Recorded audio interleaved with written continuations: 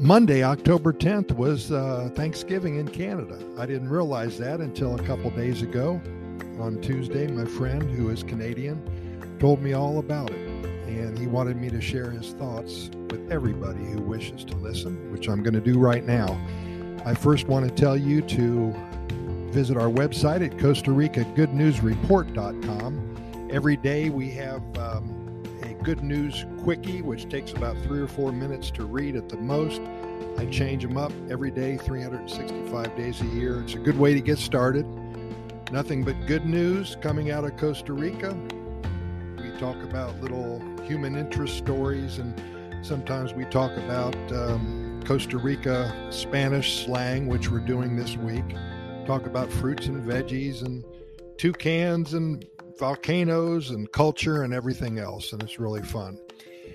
Anyway, I'm sitting here enjoying my first cup of coffee of the day, thinking about how the celebration of Thanksgiving in Canada was such a big thing for everybody from that country. This holiday is celebrated on the second Monday of October every year, and October 10th came and went a couple days ago. And I wanted to reflect on the history behind the holiday.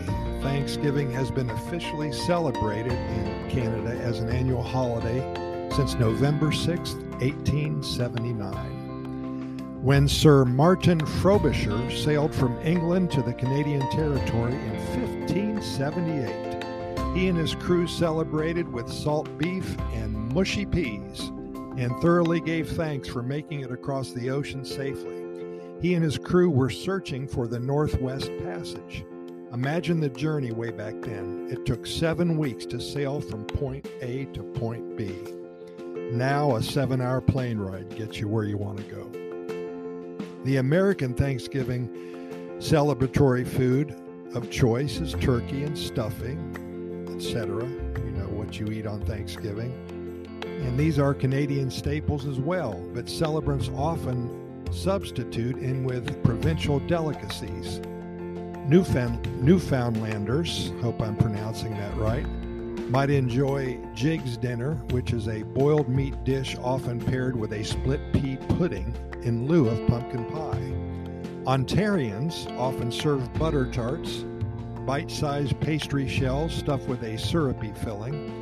There are still plenty of seasonal vegetables, breads, and beverages served, and they're just prepared and presented in a uniquely Canadian way. Yesterday, my friend raised a glass,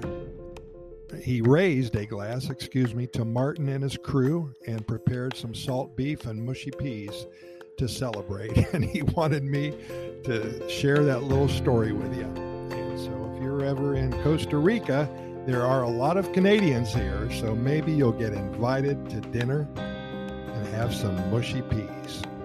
Hey, we thank you so much for listening, and we will talk to you tomorrow.